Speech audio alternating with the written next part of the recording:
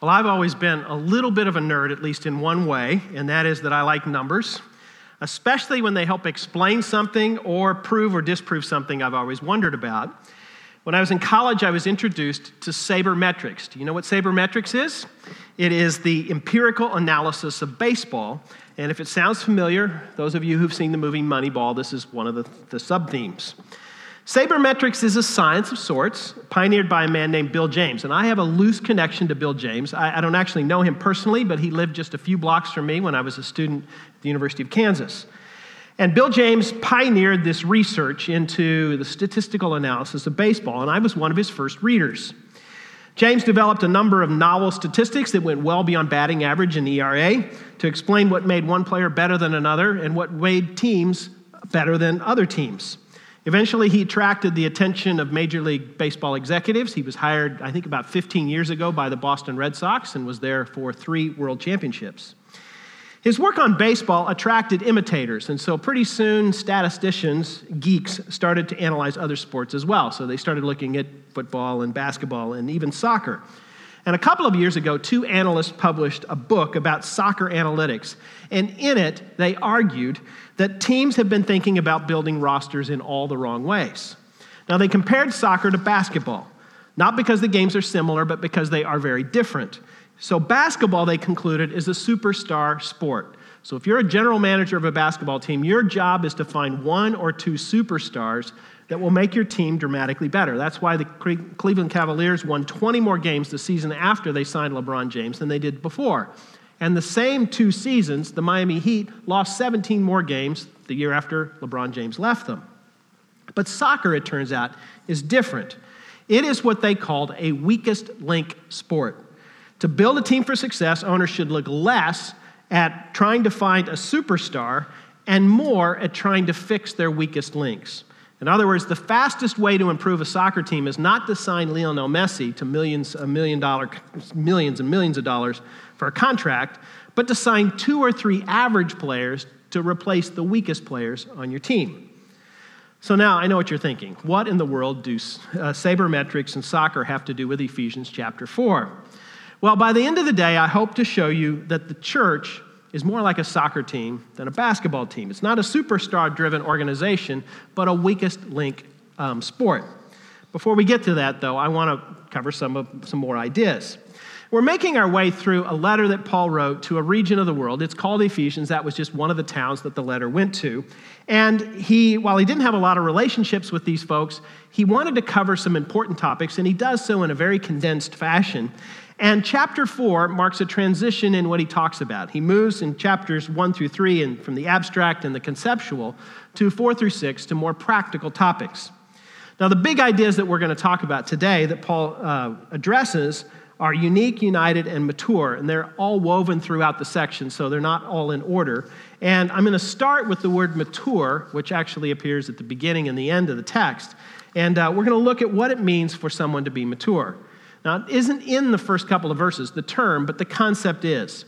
So Noel's already read for us the text, but I want to go back to verse 1. By the way, if you want to follow along in a Pew Bible, it's on page 1778 in your Pew Bible, but we're going to read just from the first couple of verses in chapter 4. Here's what he says. He says, I urge you to live a life worthy of the calling you've received. And then he tells them what a life that is worthy of the calling looks like. He says, be completely humble and gentle and patient, bearing with one another in love.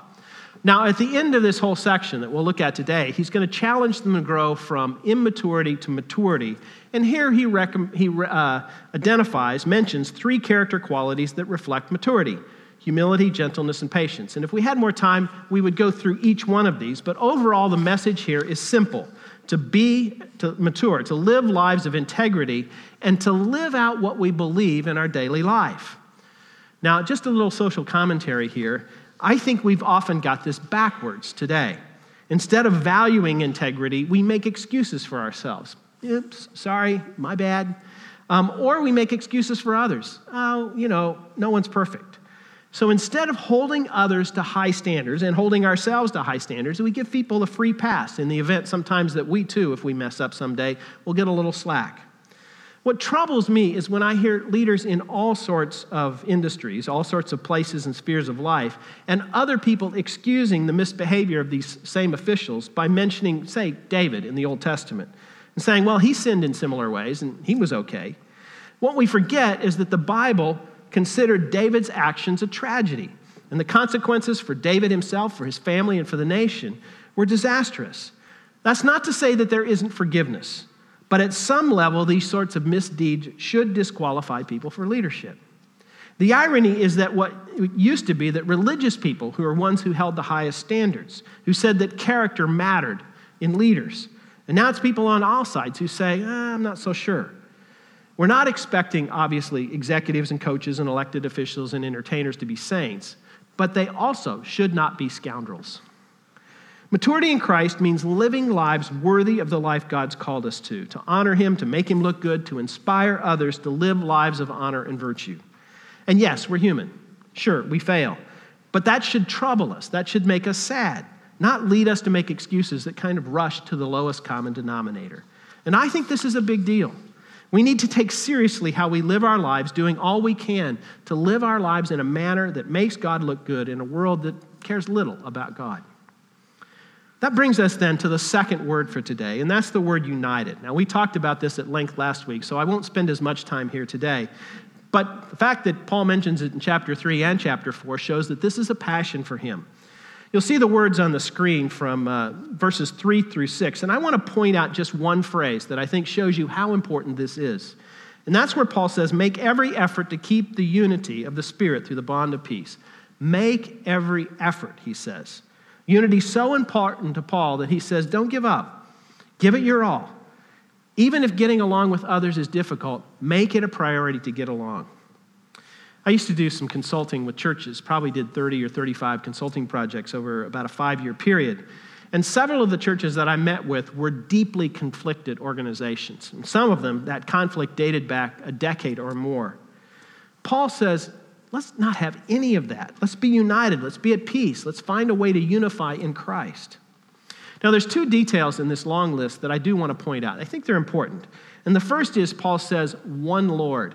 And we read that and we sort of gloss right over it thinking, of course, the Lord Jesus Christ. But the earliest listeners would have read something different in what Paul said. And that's because the emperor of the Roman Empire was considered Lord.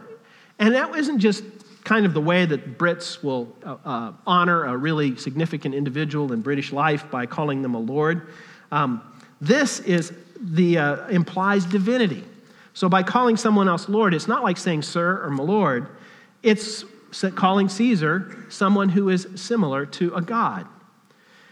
The early Christians refused to call Caesar Lord, and some of them, by that refusal, lost their lives. The early Christians believed that only one person could be called Lord, and that was Jesus. The second detail here is when he refers to one faith. This refers to the content of our faith. So when some people ask me what we believe here at City Church, the best summary is we affirm historic Christian faith. In other words, the common faith and behavior that Christians have upheld through the centuries. Now, that doesn't mean that every generation blindly accepts what has been passed down to them, but it is to say that we believe that innovation should never be taken lightly, that the traditions of the church, to the degree that they conform to the pattern of the Bible, should shape our understanding of faith, that we need to be united in our commitment to that one faith. Now, unity is hard work. Paul says, keep at it, don't grow weary, don't give up. It's God's work. In verse 7, Paul shifts to the third key word for today, and that's the word unique. And he begins this way in verse 7. He says, but to each of us grace has been given as Christ apportioned it. Now, the word grace here could also be translated as gift. The 2 words overlapped. Grace is a gift is grace. And he's telling us that each one of us have some kind of gift that we are able to use. Now, here's the basics. You may have heard of the concept of spiritual gifts. If you haven't, let me just give a little overview of what the Bible says about spiritual gifts.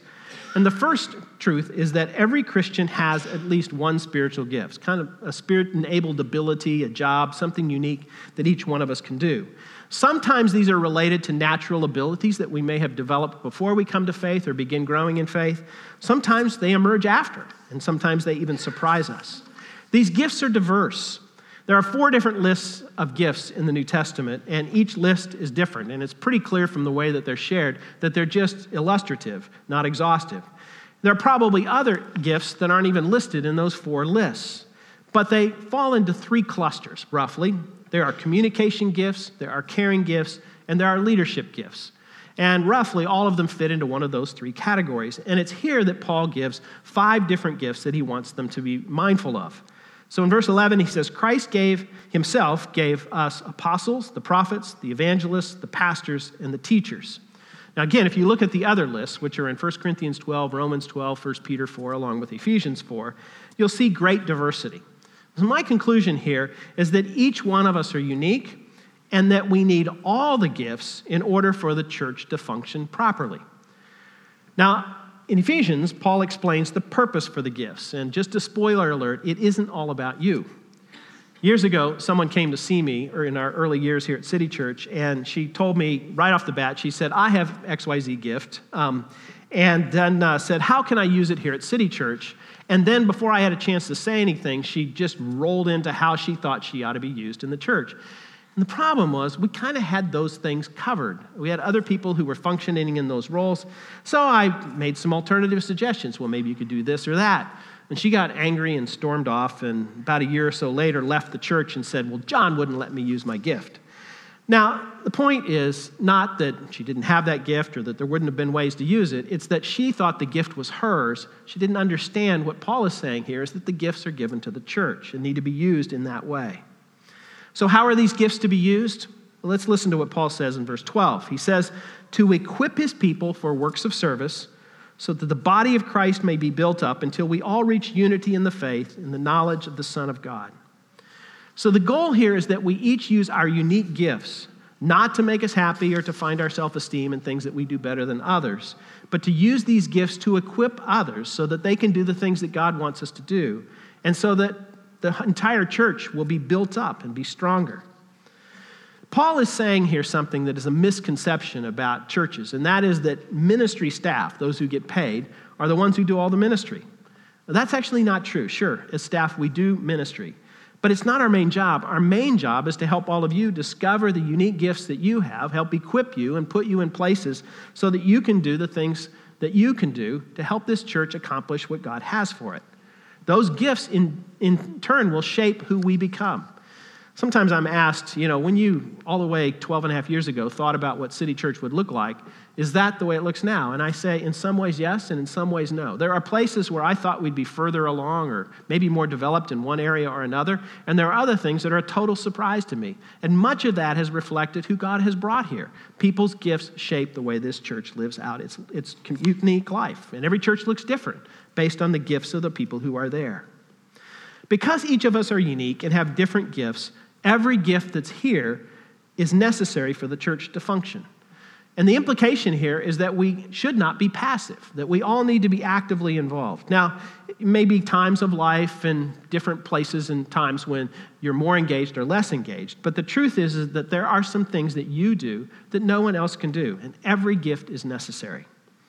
That's why I started today by talking about the church and said it's more like a soccer team than it is a basketball team. Basketball is a game where 10,000 people watch 10 men run around or 10 women run around. But soccer requires more teamwork. Now, after the first service, someone said to me, but I thought you liked basketball better than soccer. I do. Basketball is my favorite sport to watch. But as a metaphor, I think soccer works better. And here's another one. When I was at General Mills, our plant management team spent a week at a NASCAR event. I think it was largely a boondoggle, but they learned some things while they were there. And one of the things they did is they observed for an afternoon a pit crew practicing. And they discovered that, they knew the goal, get the car in and out as fast as you can. And I know some of you aren't NASCAR fans, but they do it pretty fast. And they discovered, tried to look at how this whole process happens. They were able to meet with the pit crew chief and ask him some questions. And the first question somebody asked him was, how fast can you do this? What's the fastest and, what's a good pit stop? And the crew chief said, well, it depends. It depends on how many tires we put on, how much fuel we add, what it needs to be done. And then he told them a story. He said in the 1950s, in the Indianapolis 500, there were 4 people allowed to service the car every time it came in, and one of them was the driver. He said, pit stops took an average of at least 60 seconds, usually more. And he said now, in NASCAR, we have a dozen or more participants in that pit crew, and that means that a full pit stop should take under 14 seconds, more like 11 or 12 if you're really functioning well. If you're just adding fuel, he said that's just 2 or 3 seconds, because we know that if a pit crew operates properly, it can mean the difference between winning and losing a race. So our executives, our manufacturing and research executives looked at how they did these jobs, and they noticed that everyone knew exactly what they were to do, and if they all worked to perfection, they could take several seconds off the length of a pit stop. You know, in the same way, when the work of the church is carried out by a large team of well-coordinated people, people outside the church, people in the church are built up. They find ways to serve others inside and outside the church, and the church functions properly. By the way, that's the last sports analogy I'll use for maybe, 6 or 7 weeks. Way too much sports today. I understand that for some of you, but I do think they help.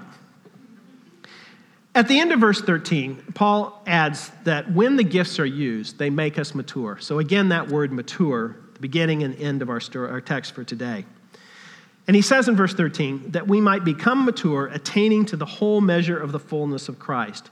And then he goes on to describe spiritual immaturity in a colorful way. So he starts negative and he'll go positive in a moment. But here's what he says negatively. He says, then we will no longer be infants, tossed back and forth by the waves, blown here and there by every wind of teaching, and by the cunning and craftiness of people in their deceitful scheming. What he's saying here is that if we use our spiritual gifts properly, we'll all become mature. We'll no longer be spiritual babies. Now, that term spiritual babies may seem harsh, but what he's getting at here is the idea that when we first come to Christ or begin growing in Christ, we're not full-blown spiritual adults. We need to grow. And what the metaphor tells us is that spiritual babies are not discerning. Instead, they have a tendency to run after this or that religious fashion. So instead of falling for, say, some doctrinal innovation that happens to be trendy at the time, he says we need to stand firm in the faith. I know what some of you are thinking, because maybe you were with us last week when we had a parent-child dedication in our second service. And as an introduction to that dedication, I quoted Jesus saying, let the little children come to me, for the kingdom of heaven belongs to such as these. And maybe you know also that Jesus also said, unless you change and become like little children, you'll never enter the kingdom of heaven. So are Paul and Peter not on the same page? Well, the answer is they're talking about different qualities. Jesus is saying that we need to resemble children in their humility and innocence, and Paul is saying, but not in their ignorance and instability. So with maturity comes a kind of spiritual stability. So instead of being led astray by something that sounds good but is really false, we need to be careful and become mature. The best way, I think, to become a discerning person is to read the Bible and do it with others. That's 2 activities. One is spending time with God on a daily basis, and the other is doing it in the context of some kind of group, like a growth group. As I said last week, I know that some of you haven't read the Bible, or maybe you've tried, and if you've tried, you've run into things that seem a little bit odd, and it can be intimidating, because there are things in the Bible that are a little puzzling, although I think most of the Bible is fairly straightforward. But maybe you're just intimidated by reading the Bible. Well, shameless plug, we've got something just for you. Because in January, we have a 4-week class called How to Read the Bible, and it's designed to give you tools and resources to help you learn to read the Bible with greater clarity and to make it a little easier. Again, it's 4 weeks in January. I hope that many of you will participate. Some of you may make New Year's resolutions, so if your spiritual resolution is to maybe learn to read the Bible, this would be a great way to do that. So we'll have more information next week, but I'd encourage you to sign up. I'd love to see 20, 30, 40 of you take that class. Something else that spiritual babies don't always understand is that not everyone has good motives. Some will try to trick us with lies that are so clever that they sound like the truth. And this is where those in the church who have these discerning and teaching gifts can be helpful to us. That might be in the context of a service, or it might be in the context of a growth group, or even just a friendship with someone who has more knowledge and wisdom than perhaps you have. What this warning about spiritual immorality, not immortality, tells us about is that we shouldn't be shocked when we see spiritual immaturity. And the truth is that especially those new to faith or new to growing in faith, it takes time to grow towards spiritual maturity. That said, don't put up with spiritual immaturity in yourself. Of course we start as babies. That's the way everything starts. But don't stay there. Don't be complacent. Pursue spiritual maturity by asking God to teach you, to change your bad habits and bad attitudes. And whatever you do, don't just say, that's the way I am. Paul ends, though, not negatively but positively, by describing spiritual maturity in a positive way in verse 15. He says, instead, speaking the truth in love, we will grow to become in every respect the mature body of him who is the head, that's Christ. I think the first part of that verse captures the idea of spiritual maturity perhaps best when Paul says, speaking the truth in love. Absolute honesty combined with deep tenderness and love, both held in perfect balance. The truth is that truth without love is deadly. But it's equally true that love without truth is deadly as well. Some people love to fight. They hear something that doesn't sound quite right, and their noses start twitching, and they fill with pride. They flex their muscles, and they march in and, blast away. And others hate to fight. They do all they can to maintain harmony. If they know the truth, but know that it's going to be hard for someone to hear, they may soften it or be willing to go so far as to sacrifice truth so as not to offend someone. Both tendencies are unbalanced. One's attractive but false, the other is true but ugly. And each of us lean one way or the other. Some of us are nice and love well but have a hard time telling the truth. And others are, and we're so afraid sometimes of making someone mad that we'll pull punches. Others of us are direct and clear, but we tell the truth without love. We love winning arguments. We love to show off how much we know. But even if it feels satisfying to say what's on our minds, we're not effective. In fact, it may be that our behavior is so unattractive that it turns people away. They don't want to listen to the truth. And so we're unpersuasive. In fact, we drive people further away. Truth without love does not accomplish truth. And love without truth does not accomplish love. Unless we have love and truth together, we're immature. I think the best example of truth and love in the Bible is Jesus. The good news about Jesus starts with a very hard truth, and that is that we're sinners, and unless someone pays the penalty for our sins, we're lost eternally. But when Jesus went to the cross, it was as if he was saying, you're lost, you're messed up, you're condemned, and nothing less than my death will satisfy and save you. And that's not a sugar-coated truth, is it? And yet at the same time, equally important, is God's extravagant love. Because the very reason Jesus went to the cross is because he loved us. Paul says in Romans 5:8 that while we were still sinners, he says, God demonstrated his own love for us in this. While we were still sinners, Christ died for us. That means in his death on the cross, Jesus is telling each of us, I love you so much. You're the person of such great worth and value that I was willing to die for you. Unless we see the magnitude of that truth, we'll not see the amazing love that Jesus has for each one of us. And because he loves us, he made us unique. He's given us gifts we can use that will bring us collectively to maturity, a united church that can change the world. Let's pray.